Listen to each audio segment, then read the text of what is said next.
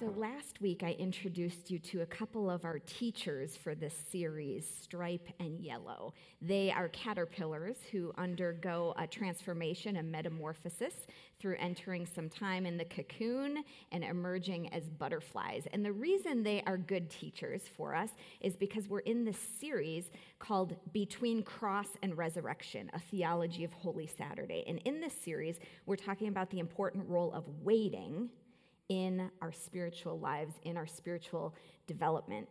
And Friday, of course, in the Easter story is the day of despair. It's the day of darkness. It's the day that the dream dies. And we all spend some time on Fridays in life. And then there is Sunday, Easter Sunday, and that is the day of life and victory and resolution and resurrection. And we all spend some time on Sunday. But right in the middle of the Easter story is this day, Saturday. It's the day where the questions that began on Friday continue. It's a day of silence. There is not resolution. We don't know how it will end. And most of our lives are lived on Saturday. So today we want to talk about our waiting on Saturday and how our waiting on Saturday can be either worthwhile or worthless. We can wait well, or we can wait poorly. Did you know that like 96% of Americans will knowingly put something burning hot into their mouths rather than wait for it to cool off? Like that means like only 4% of us are willing to wait, which seems kind of true. We hate waiting. We feel like we're out of control when we're waiting. We can do things in the waiting periods of our lives, things that we can do to escape the waiting on our own terms, or we can surrender our will to God and to trust that He will give us hope. So we can wait poorly, or we can wait well. What does it mean to wait well? In 1 Peter 4, 1 through 8, we learn about how to live on Saturday, how to wait well. And we see in this passage kind of a threefold process of waiting that leads to transformation. It looks like this: separation, transformation, emergence. Can you say those words with me? Separation, transformation, emergence. So separation is the caterpillar saying, I don't want to crawl anymore. Transformation is the beginning of change. It's the chrysalis time, the cocoon time. And then emergence is the butterfly, the resolution, the chrysalis opening, and the wings emerging. So listen to how the Bible talks about this process of transformation. This is 1 Peter 4. Therefore, since Christ suffered in his body, arm yourselves also with the same attitude, because whoever suffers in the body has finished with sin. As a result, they do not live the rest of their earthly lives for evil human desires, but rather for the will of God. For you have spent enough time in the past doing what pagans choose to do, living in debauchery, lust, drunkenness, orgies, carousing, and detestable idolatry. They are surprised that you do not join them in their reckless, wild living, and they heap abuse on you. But they will have to give an account to him who's ready to judge the living and the dead. For this is the reason the gospel was preached, even to those who are now dead, so that they might be judged according to human standards in regard to the body, but live according to God in regard to the spirit. The end of all things is near. Therefore, be alert and of sober mind, so that you may pray. Above all, love each other deeply, because love covers over a multitude of sins. Separation, transformation, emergence. This passage is talking about a journey, a process, a metamorphosis, We have a most unfortunate way of talking about our faith when we say, "When did you become a Christian?" As if that one time you walked down the aisle or said a prayer or sat around a campfire and threw a stick in the fire, as if that one moment tells the whole story, rather than that just being the beginning of a journey that lasts a lifetime. John Westerhoff, professor at Duke Divinity School, says this: "No aspect of thinking on conversion is more foreign to the American evangelical experience than this stress on conversion as a process. Evangelicals emphasize emotion and an initial movement. This moment is celebrated, recalled, and when the experience fades, recaptured. But Christian tradition does not agree. Conversion is a continuous and lifelong process. Conversions proceed layer by layer, relationship by relationship, here a little, there a little, until the whole personality, intellect, feeling, and will have been recreated by God." The first part of this process of waiting well for transformation is separation. Can we talk about separation? In our passage in 1 Peter that we're walking through today, that passage says it like this: "They do not live the rest of their lives for evil human desires, but rather for the will of God." There has been a separation. In our book about the caterpillars, we see that Stripe, one of the caterpillars, begins his journey by doing what all the other caterpillars do. And along the way, he has to separate himself. So the story goes like this. Then one day, Stripe saw some crawlers really crawling. He looked around for their goal, and he saw a great column rising high into the air.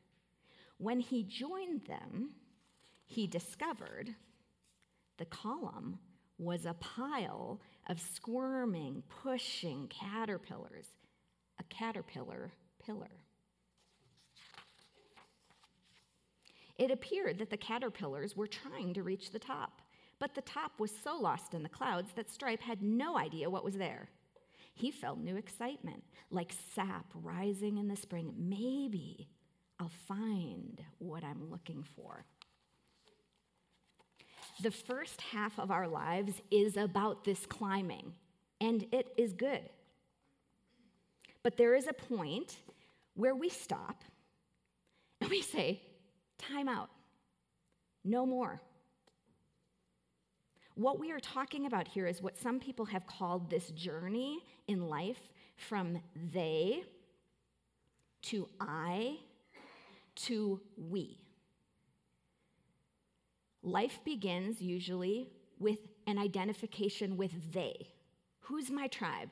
Who's my people? They give me a sense of identity. It's about establishing ego, fitting into the tribe, proving our worth, making a life. Like the other caterpillars in my tribe, they are climbing to the top of this caterpillar pillar. So I will too. This is what we do.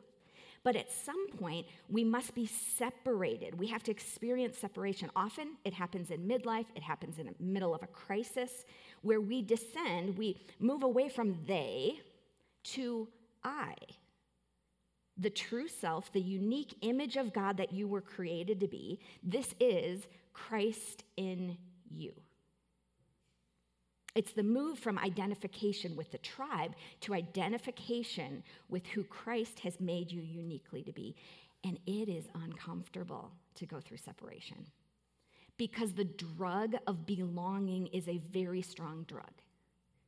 So when you break away from that mass of caterpillars climbing to go on a journey of who did Christ make me to be, it's uncomfortable.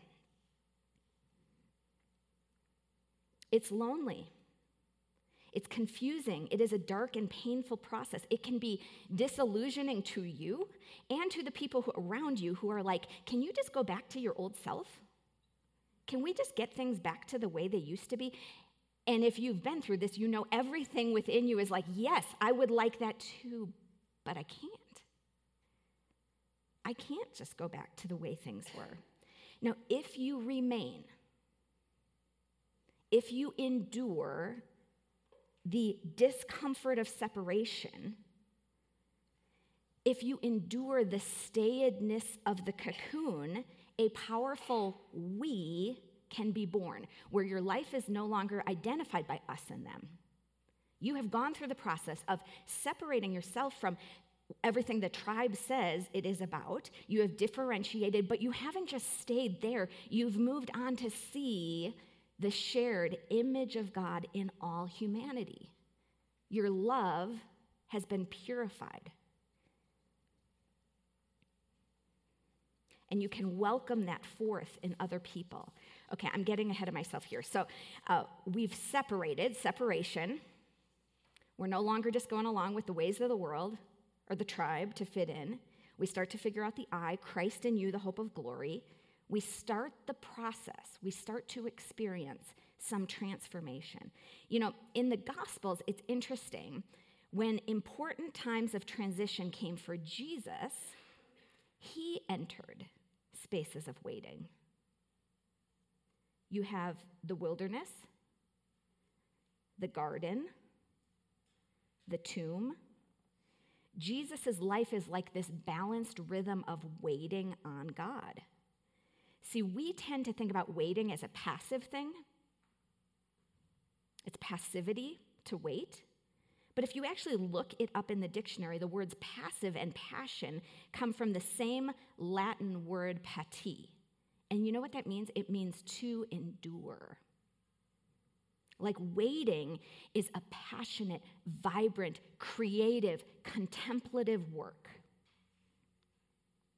It means descending into self, into God, into the deeper labyrinths of prayer. It involves listening to all those like voices within yourself that you have disinherited and tried to push away and aside.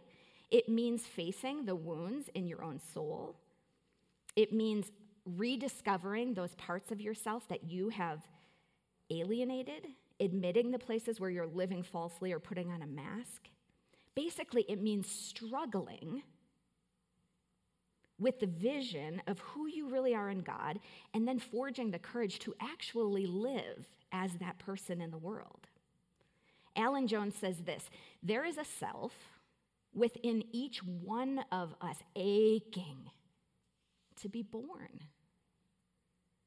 And when this aching just breaks into your life, whether it's through a crisis or a midlife thing, we have to find the courage to say, yes, yes, I will forge forward to be the more real Christ-like self that is struggling to be born. So after separation comes the beginning of transformation. And often this is where you are very misunderstood. When you begin the process of transformation, you're often very misunderstood. 1 Peter 4:4 speaks to this. They are surprised you do not join them in their reckless, wild living, and they heap abuse on you. You used to join me. Where are you now? What's going on here?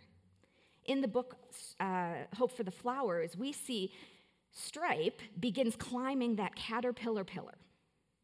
And he gets to the top. And he realizes there's nothing there. And so he turns around. He makes a move towards transformation. When he does this, he is very misunderstood by the other caterpillars.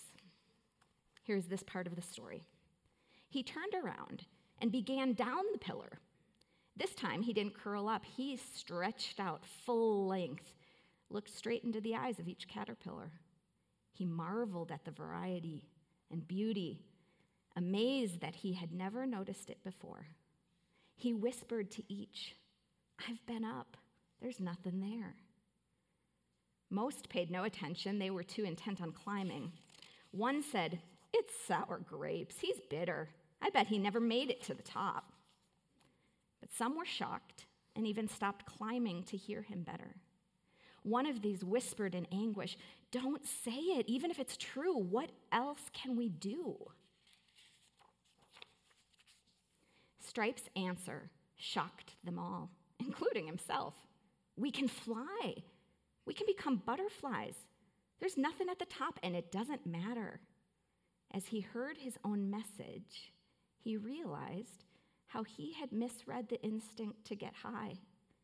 To get to the top, he must fly, not climb. Stripe looked at each caterpillar, inebriated with joy that there could be a butterfly inside. But the reaction was worse than before. He saw fear in eyes. They didn't stop to listen or speak. This happy, glorious news was too much to take, too good to be true. And if it wasn't true, the hope that lit up the pillar dimmed. All seemed confused and unreal. The way down was so immensely long. The vision of the butterfly faded. Doubt flooded Stripe. The pile took on horrible dimensions. He struggled on, barely, blindly. It seemed wrong to give up believing, yet believing seemed impossible. A crawler sneered, "How could you swallow such a story? Our life is earth and climbing. Look at us worms. We couldn't be butterflies inside. Make the best of it. Enjoy caterpillar living."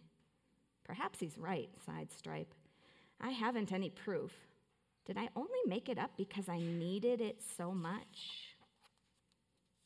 And in pain, he continued down, searching for those eyes which would let him whisper, "I saw a butterfly. There could be more to life." One day, finally, he was down. Sometimes transformation feels like being misunderstood. Sometimes transformation means the light seems too dim. Sometimes transformation feels immensely long. You know, the most significant events in Jesus' life took place in darkness. His birth took place in darkness. His arrest, his death, his resurrection. It's like darkness in the spiritual life has gotten a bad rap. It's gotten a lot of bad press. But sometimes darkness leads to extraordinary events. Like, what is the extraordinary event taking place in the dark night of the soul? You are receiving a loving call from God to move into like a deeper and wider dimension of the spiritual life. Like you're being emptied out of the old. You're being invited into a deeper and a wider place. John of the Cross said this, "The purpose of the dark night is to purge us." Like the previous ways of thinking and relating to God, they no longer suffice. The old religious acts no longer bring the consolation they used to. All those patterns we've developed, the selves we've created, the false selves we've created, they're like outgrown sweaters. They don't fit anymore. And sometimes when this happens, people think, "I'm losing my faith." No. This is a part of the journey of faith. We're descending, we're going down. Sometimes it's dim. Sometimes it's long. Often you're misunderstood. Thomas Merton tells us that the darkness that comes over us, it happens when we are allowing God to strip us of all these false selves that we've made. And transformation, if you're going to transform, it requires the stripping of those false selves that you've created. And we've all done that. John of the Cross calls it the process of denuding. Lots of different spiritual classic writers talk about this process. Basically, the caterpillar has to die in its current form to be transformed. Everything, if you think about it, that is good, incubates in darkness. You have the caterpillar incubating in the darkness of the chrysalis. You have the seed incubating in the darkness of the earth. Even a baby incubates in the darkness of the womb. Your true soul incubates in the dark night. Your true self, your truest you, spends some time in the dark incubating before it is birthed in your soul. Like whenever new life grows and emerges, it goes forward, darkness is critical, it's crucial to the process. One of the more interesting conversations recorded in the Bible is this conversation between Jesus and this high-ranking Pharisee named Nicodemus. It's in John chapter 3, 1 through 8. And Jesus told Nicodemus, in order to see the kingdom of God, a person has to be born again. And Nicodemus wants to know, like, how is a person going to re-enter their mother's womb? How does that work? And Jesus makes it clear to him in this conversation. He's talking about spiritual birth, one that takes place inside of us. Now, as followers of Christ, we have often emphasized the birth. We have paid very little attention to the incubation period in the womb in darkness that happens before the birth. Not just once, but over and over and over, this happens in transformation in our lives. It's this essential part of the ongoing journey, months of darkness in the womb. It's a part of transformation. I remember when I was pregnant with Russell, I signed up for this email, and each week I would get like a little note. This week your baby is the size of a poppy seed. This week your baby is the size of a blueberry. This week, towards the end, your baby is the size of a watermelon. And at that point, you're like, yes, I know, let's get this watermelon out of here. But spiritual life is like this ongoing spiritual gestation of giving birth to deeper dimensions of wholeness in you. Jesus used this metaphor of birth so that we could see like how important it is, how new birth happens in us.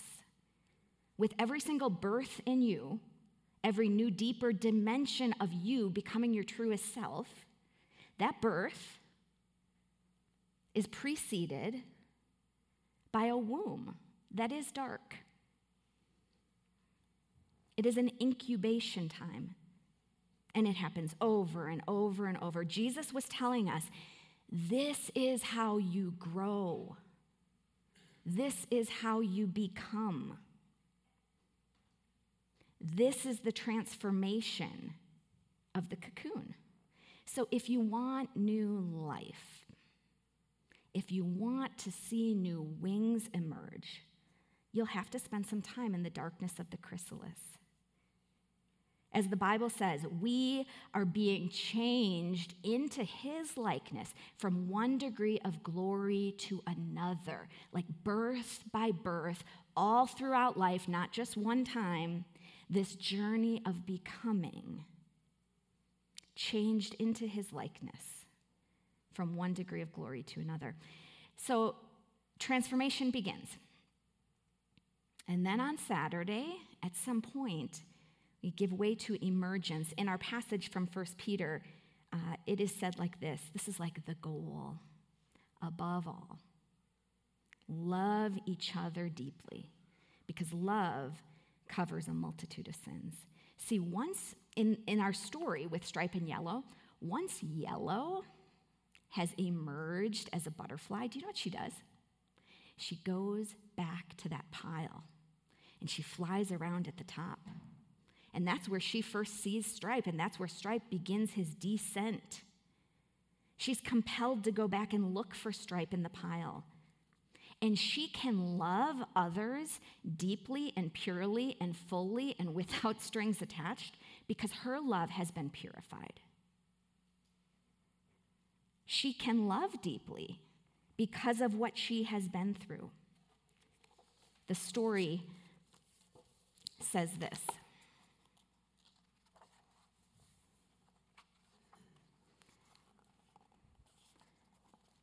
When he, Stripe, finally awoke, he found the yellow creature fanning him with wings of light. Is this a dream, he wondered? But the dream creature acted awfully real. She stroked him with her feelers and, most of all, looked at him so lovingly that he began to trust that what he had said about becoming a butterfly might be true. She walked a little distance away, then flew back. She repeated it as if he should follow.